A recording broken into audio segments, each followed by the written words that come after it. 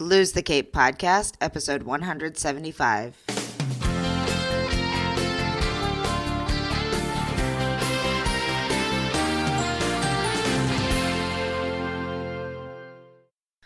Well, hello and good morning. It is Friday, the 24th of May as I record this. We are just about to wrap up the month of May, which has been both the month of Mom and Mental Health Awareness Month. This particular episode is a fantastic interview with a psychologist and just wonderful woman, Traci Clayton, as she talks to us about her great book that she wrote with her twin boys called Abundant Kids Rock.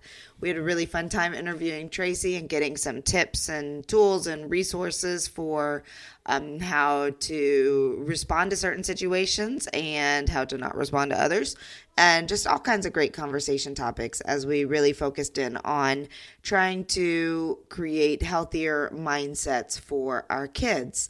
Also, for the month of May, we are running a really special on the Lose the Cape website. If you head over to losethecape.com/month-of-mom, or if you just go to the website, you'll get a big old fat pop-up in your face that if you head over to Amazon and purchase any one of our Lose the Cape books, there are 4 of them now, any one of them, and they broach a whole bunch of different topics from just early parenting, like learning how to be a mom and the things you need to do, to funny stories about being a mom, to getting ready to survive the tween and teen years, to being politically and socially engaged in how to raise children that are aware of these types of issues and getting involved as well. If you purchase any one print copy, we will give you all of the books for free in ebook format, both for Kindle, iBooks, or the PDF. So it's a fantastic deal. We really want to spread the word about our incredible books and celebrate moms during this month of May.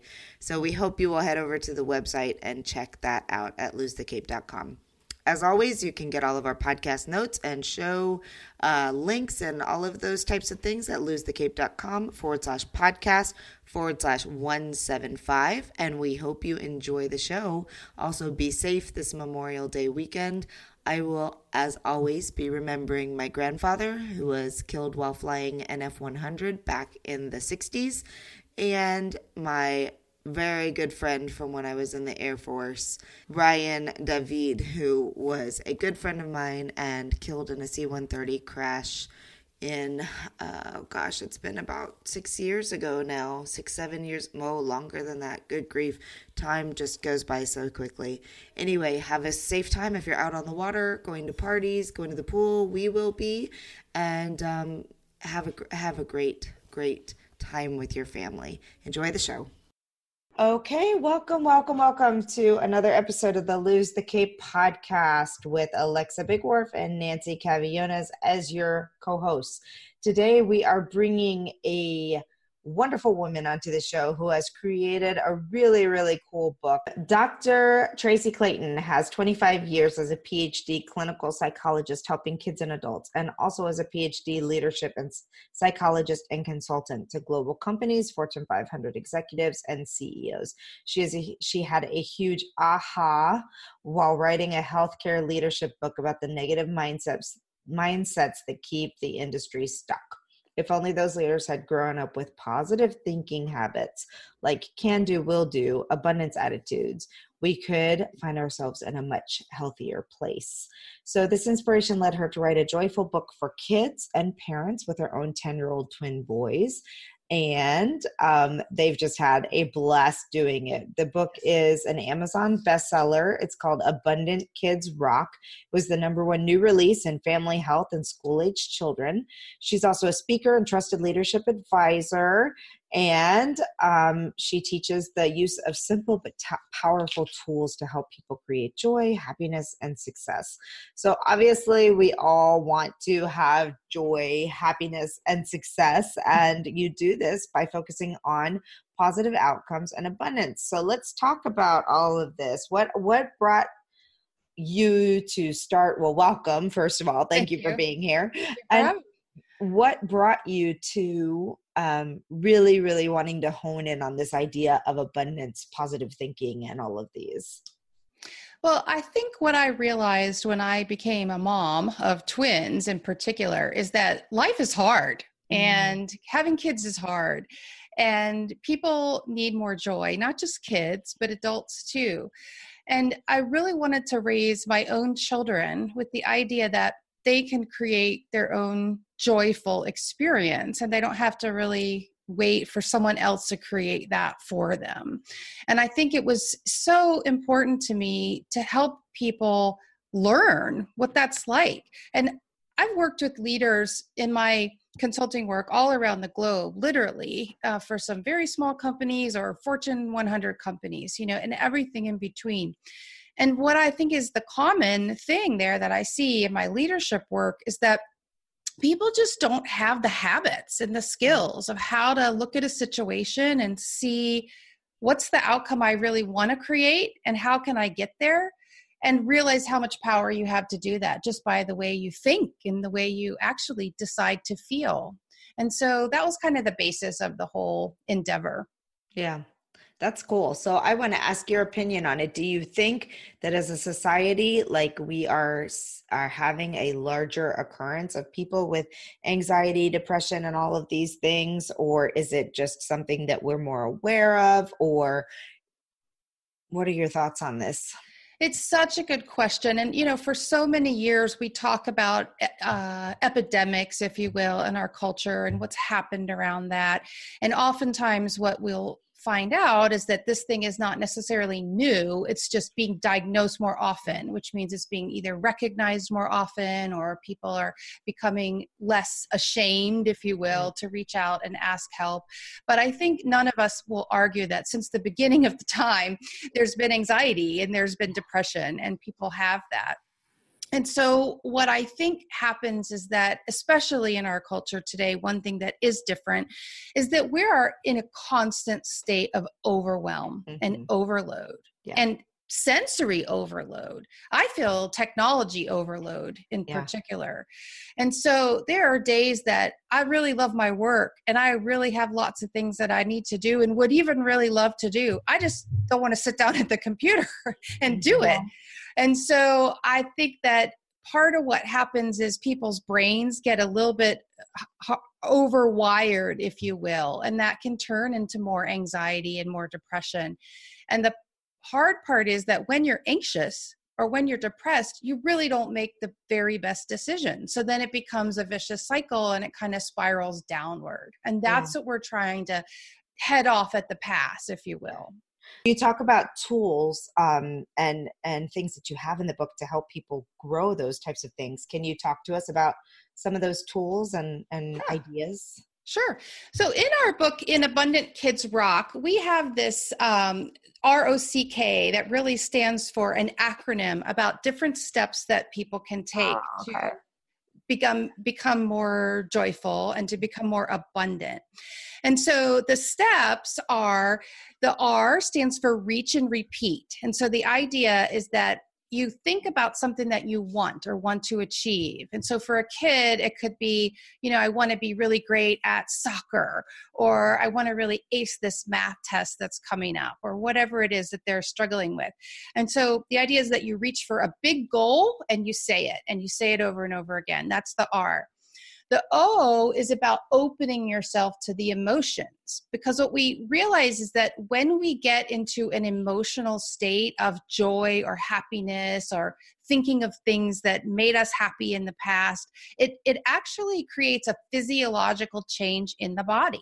And a lot of what's going on with our biochemistry and our physiological responses that lead to anxiety and depression are actually things that we can reverse by beginning to engage ourselves in creating an emotion. So that's what the O is about.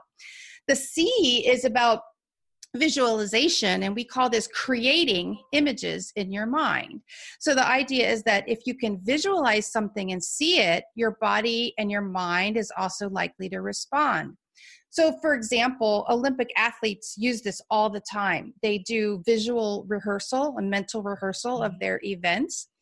And what we find is that when we hook up athletes to all this really complicated biofeedback equipment, that when they visualize their sports event in their mind, the same areas of their brain are firing and the same muscles are twitching and responding as if it's almost a real event. So we know that what you think literally has an impact on your body. Huh. And so that's what creating an image actually helps you get there faster. And also when we think in pictures, we tend to shut down the anxious self-talk, and that's well documented that images can help with that. So we love that step. Yeah. And then the K is about keep taking action. So in other words, it's one thing to say, oh, just think positive and your life will be positive, but you can't sit on the couch and dream about being a great soccer player and then just assume it's going to happen. That's unrealistic. But when you do all of these steps in a row, you think about what it is that you're trying to get. You're trying to pull the emotions into you, how you're going to feel when you succeed at that. You actually start to begin to feel better even ahead of when you're making it happen. You're creating that image in your mind, and then you're taking steps. You're getting out there and doing it. And when you put those 4 steps together, you can achieve success at anything you want so much faster than any one step alone. So that's a big part of it. That's really awesome. As you were describing all of these things, I was thinking that your book is actually like a really good, like, stepping stone for anybody who's trying to move for the first time into things like meditation and visualization and all these kinds of things, because I've been spending the last year, like, trying to figure all of those things out. And you just explained it in a really easy, simple way, like how it all works together. So I'm like, okay, also the baby book for or for adults trying to figure out how to implement these things. Yes, it's cool. I'm a huge believer in the impact of what we believe and how we I remember reading a study years ago about 2 of them, the placebo effect with medication. Yes. Like when they do studies and some people get real medicine, some people get the placebo, and how sometimes the people who were getting the placebo responded better than the people actually getting the real, because they believed it.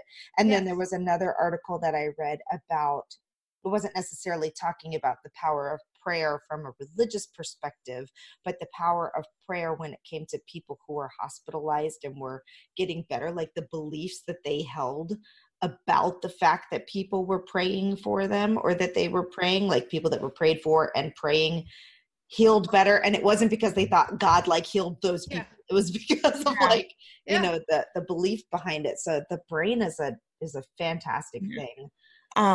I mean, when my grandmother, before she passed away, she had like quite a few years where she was like ill. She had cancer and stuff, but she always had like this really positive attitude. You know, my father would say, you know, it's that positive attitude that is like keeping her going. Absolutely. And like gets her out there and stuff, even when she's not feeling well. So I like totally, you know, believe that you know, a positive attitude is really going to be the thing that keeps you going, whether you believe that people are praying for you, or you just like had the personality type where you just tend to just look on the bright side of things. Yes. And that's so true, Nancy. And there's a lot of actually evidence that they take, for instance, breast cancer patients, and they'll put them into 2 different groups. And one that has social support, right? They actually have a better survival rate than those who participated in no group. Or we can hook people up to biofeedback equipment, and we can say, make your right hand cold and make your left hand warm. And people can do it and show a noticeable temperature. So we know that what you think actually has an impact physiologically on the body. And so that's something that people tend to forget. And we'll toss aside the placebo effect as, oh yeah, I've heard about that thing, like it's a magic trickster sort of deal. But the placebo effect is an effect, and it really is the power of your own brain believing something, and then your body physiologically responding that to create what it is that you actually believe you're trying to do. And the good news and bad news about that is it works both ways. You know, both ways. If I believe I can't do it, I'm overwhelmed, everything's bad, I'll never get there. Well, guess what? Your body responds to that too and pulls you down further into depression. It's like a self-fulfilling prophecy. Exactly. And sometimes we think, okay, I'll wait until I'm not depressed and then I'll feel happier. But we forget that if we change the way we think, then we won't be depressed, right? So I mean, Yeah, that's why we like, they tell people to fake it till they make it, because That works. I can't remember somebody, there was like a woman on a TED Talk. I want to think that it was Cuddy, but I'm not sure. But she had this whole thing like about the power pose and how you had to just pretend that you were confident. And then people would respond to that, and then that would actually make you feel confident. Whereas, you were faking it in the beginning, but then it turns into a real thing. Yes. Because you're projecting that and you're believing that you're a confident person. Yeah. One of our favorite tools in our house to use to get people going on this route, because we all have bad days. I mean, my children and I wrote this book on positive thinking. Don't go thinking we're Susie Sunshine all the time, right? That does not happen. That's not true. That's not real life. But I do believe that because we have all these techniques that we're constantly trying to use and practice, that when we hit a rough spot, we don't stay there long, right? And we can get out of it quicker. So one of the things that I'm a huge fan of is using affirmation cards. And you can buy these card decks that just have little sayings on them. And even in our book, we have a section in the very back that just lists, 50 different affirmation statements that people can read and look at. So we keep those handy, but you can also buy these on cards, and there's lots of different decks, different artwork, some for kids, some for adults. You can just Google stuff and find all kinds of great things out there. And we mention a few different authors in our book who've written these. But the idea is that you take out one card and you can use one in the morning and just say, this is my thought for the day. And the thought might be, for example, I could just pick one out of here. I focus on being the absolute best version of me. And you go through the day and that becomes your focus. Or I'm unique and people appreciate my gifts. Right. And just saying that to yourself over and over as you go throughout the day will change your day. And you I think practice it. Right. Didn't you, Alexa, just get affirmation cards for your retreat next week? Yeah, absolutely. We had affirmation cards made for healing cards for grieving mothers. Oh, yeah. To give to all the attendees. So, yeah. And the woman who made them also does them for, I took a pack down to my aunt who's going through uterine cancer treatment, and they're affirming cards for people going through medical issues or things like that. And they're things like, my body knows how to naturally heal and repair. My life is a blessing and leads me to new adventures, and just things like that to help you like really. We'll put a link in the show notes actually to these affirmation cards by Marietta, because they're beautiful and they're helpful. I mean, just to get up every day and to say something like that in your time is just, it's really it makes a big difference. I know for me, like I have a tendency, I'm a weird person. I'm like, Really? That's good. I'm generally, but I'm generally like really optimistic. I'm an optimistic person. I'm always the glasses half full type thing, but I can slide really fast into everything is terrible. This is a mess. Oh my gosh, we're never going to survive this. What do we do? But the good news is I bounce back really fast. Yeah. So things like that are really good for me, because if I can just, for like what one of my clients wrote a book called Flip the Switch, the mindset switch, how to flip the switch, and affirmations are very helpful for me to do that. But I actually wanted to ask you, when we were talking about the whole like negative mindset and the downers and all this kind of stuff. So I have 2 children that are kind of like, woe is me. My youngest in particular, every day it's the worst day in the world. I'm having the worst day ever. And so I'm curious as to like how you retrain the brain of somebody who is so used to looking at the bad side and so used to saying everything bad is happening to me, and how you switch it so that, my 7-year-old is not running around all day, every day is the worst day. Like, what happened, Karis? Somebody stole my pencil, and that's worth crying over. That's the worst day ever. Yeah. Well, what I would say is it's really good that you're asking, because obviously, you care and we want to help kids deal with that. I think it's true that there are some individual differences, right, that are a little bit hardwired into how much we each respond to emotion, how intense our emotions are. You know, some people have a huge cycle up and down. Other people are sort of more in the middle. And some people are just sort of flat, right? There are differences like that.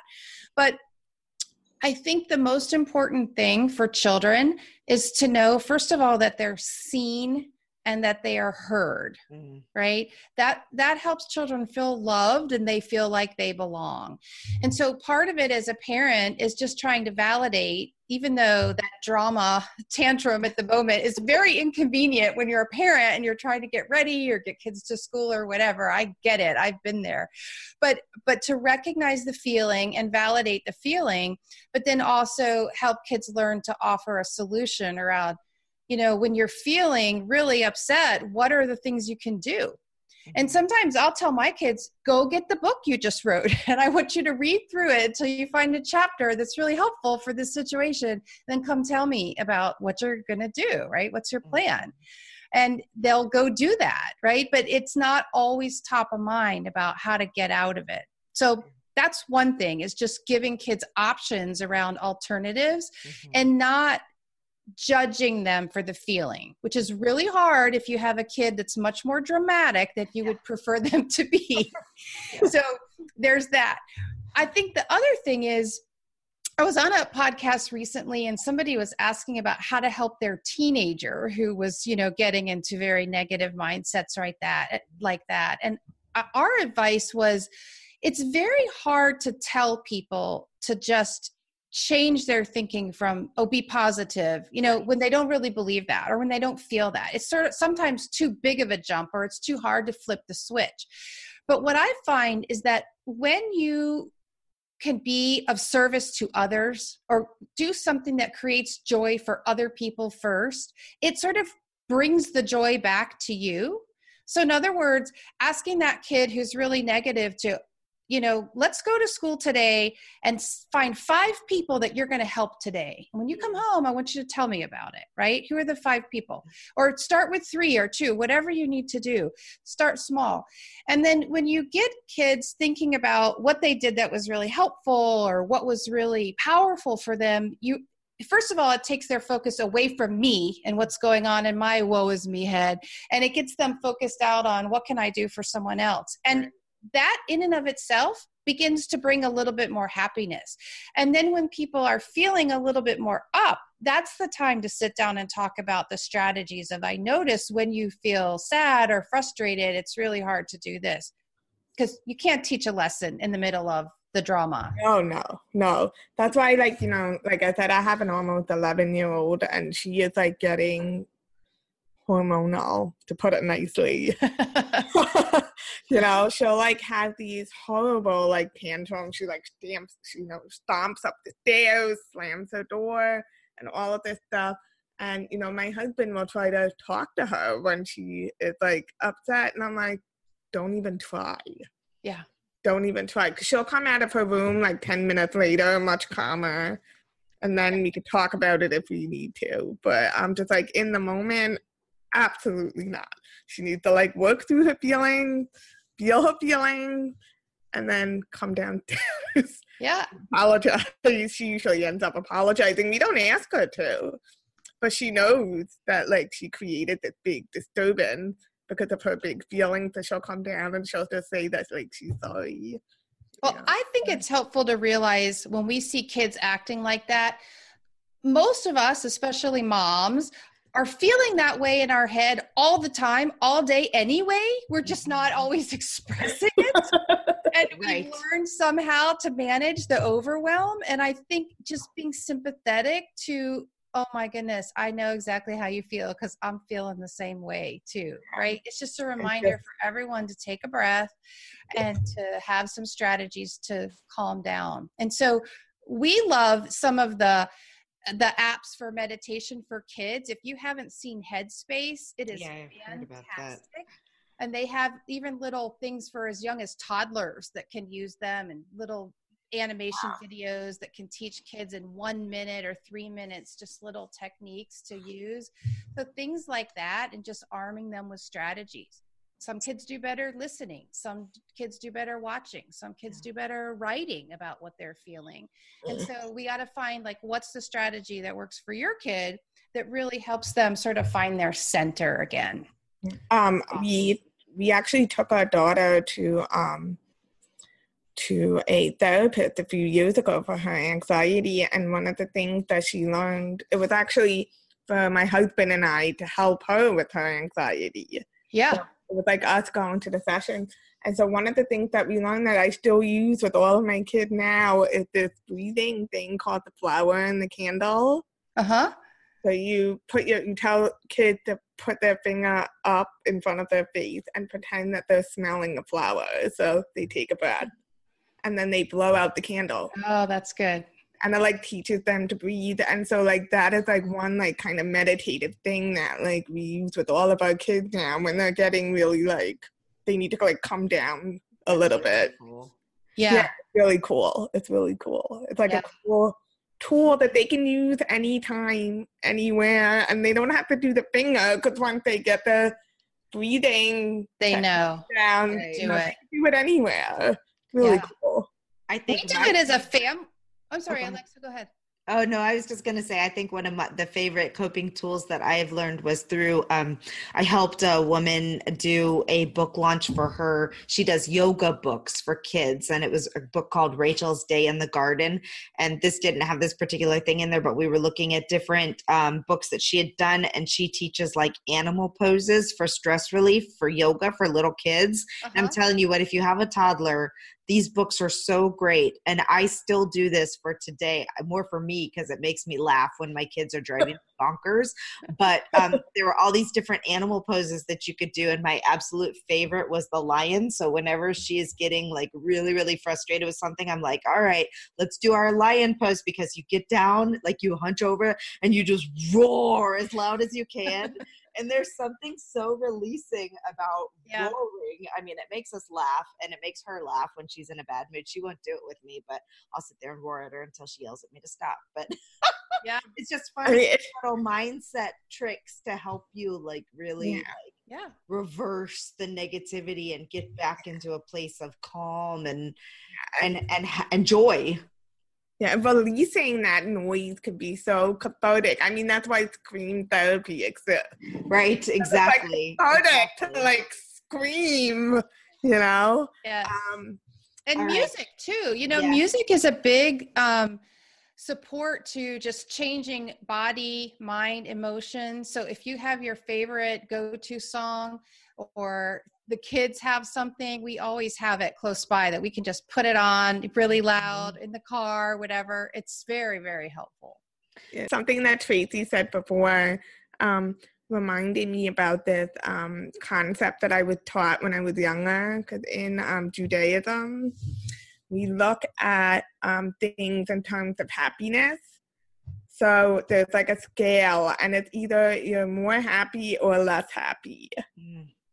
Instead of, you know, looking at it as like a scale of like sadness or anger or whatever, like you look at it as, you know, everything in terms of happiness. So yes, this, you know, not good thing is happening, but you can still have some level of happiness. You know, you're just a little less happy right now, but that doesn't mean that your entire life is like in the toilet. Right. You know? And I like have tried to teach that to my kids. You know, like this is not going to ruin your life. You're just not feeling very happy right now in this moment, but that could change in 5 minutes. Well, and I think it's okay to recognize too that we have a lot of emotions, right? That one of the chapters in our book is called Even Susie's Sunshine Has Cloudy Days, right? And so our point is that we're not trying to take away negative feelings. If you do that, you live just kind of a flat, meaningless plastic life. Like nobody wants that. We want meaning and richness in our lives, and feelings are a part of that. But if you're having a sad day, it's okay to say, you know, I just think it's a sad day today, and that's okay. Or I think it's I'm finding myself angry today, and anger is okay, right? I tell my kids all the time, it's okay to be angry. It's not okay to be rude.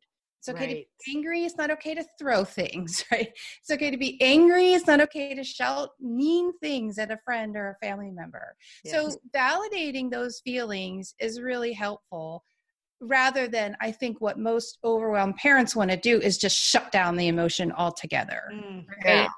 And so if we look at, it's a little less happy today, and it might even be sad, and that's okay. And we're looking forward to another day when that's going to be different, and just helping kids realize it's not permanent. And that's really a valuable skill. It's so interesting that you just said that, because I just finished reading this book called Fleischman is in Trouble. It's a novel. But in that book, one of the characters talks about how her grandmother, who raised her, never let her express any kind of emotion. Mm. Was always like shutting her down, and you could see in the book that it really like screwed her up for life. Yeah. That's actually exactly what I was about to say. I think that one of, we talked about when we started the conversation, we talked about the negative impacts of how the world has changed with technology and social media and all those kinds of things. But I think one of the best things that has happened through this transformation, whatever you want to call it, evolution, is that we are willing to say that children should be seen and heard, and that we should be having conversations with them and listening to their feelings and helping them through it. Because, man, it's a lot easier when you can learn how to de-escalate a situation rather than just trying to constantly, because kids have strong personalities, and I have a couple kids that it doesn't matter how much you tell them to be quiet and stuff, like they're not going to until they're heard. You can threaten them with everything under the sun. It doesn't matter. They're not going to stop until they're, until they feel heard or whatever. But And so then the challenge, Alexa, I think, is that, many years ago, we didn't want to see and hear children. Mm-hmm. Now we're in a place where we want to see and hear children. But the problem is, in some ways, the pendulum is almost swung too far to where children are thinking, I am the center of everything. That is true. Right? And I need to be the center of my Instagram account and my social media group, and Snapchat is always about me. That's not healthy or helpful either. And so there's kind of a balance between, do we recognize that people have thoughts and feelings that want to be shared, and do we validate children for the things they think, which might be very inconvenient if it's different than what we think or believe, and that's okay, and teaching them about that, but also teaching them how to live in a world where, first of all, it's not healthy to focus on yourself all the time. And what are you actually doing to help others and to create more joy for other people? And, what's your focus out there about that? And having that balance, I think, is really critical for raising a healthy kid. Yeah, I would agree. All right. Well, we are coming up on time. I would love to have you provide a rundown of the book, and basically, if anybody's thinking, I'm not sure how I would use that, or if it's the right book for me, what would you say? Yeah. So the book is available. The book is available on Amazon.com, and you can also get it at our website directly at www.abundantkidsrock.com. That's the title. So you can buy it either place, and there's an ebook version available as well on the on Amazon as a Kindle. But what's really cool about the ebook version is that it really preserves all this beautiful artwork that we have in this full color book. So it's not just text. So you'll be able to have like all the artwork and the images, if you will. And my thought is that the book it's just such a great book for anyone who has children. So we wrote it when my kids were 10. So that kind of 9 to 12, 13-year-old range is great. But I've had parents tell me, I just sent it to my kid in college because he needs to read this. I had someone who was 60 and read the book. She doesn't have children at all. And she said, oh my goodness, I was using the strategies the very same day I read the book. Right. So I just think a lot of it, even though it's kind of geared towards kids and there's endearing stories in there by the kids, it's anyone who just wants more joy can find value in the book. Great. And little kids can read through and just read the simple sections, or, at whatever their level is, they can interact with the book and take value from it, I think. That's awesome. And do you have any particular, I would just say, do you gear it towards all children or all people that are trying to learn how to be more positive, or is there a particular segment, or just trying to help people determine like if this is something they should rush out. Well, we think everybody should rush out and get it, but you know. So here's what I would say. So many years ago in this country, we didn't have 100% literacy, right? And we made rules in the school that said children need to go to school, they need to learn to read and write. And pretty soon, within a generation or a generation and a half, we had almost 100% literacy in the country. And part of that is because we're teaching kids basic skills around reading and writing. To me, what's in this book are basic skills around emotional management, right? And kids do not get that in school. And many kids don't even get it at home because it's very hard to know how to teach kids and what to teach kids. So to me, this is really a primer in emotional and social management. And it's valuable at that level for any kid who can use it. Super. Well, this has been a really fun conversation. I appreciate your time and everything. Where can people find you to connect with you more? So just reach out to us through the abundantkidsrock.com website. I also have a personal consulting website that's drtraciclayton.com. So Dr. Traci, Traci, Clayton, ClaytonCom. And either of those places, people can find me. Awesome. Thank you so much for your time. We appreciate it. Thank you. Bye. Thank Bye. you. Bye.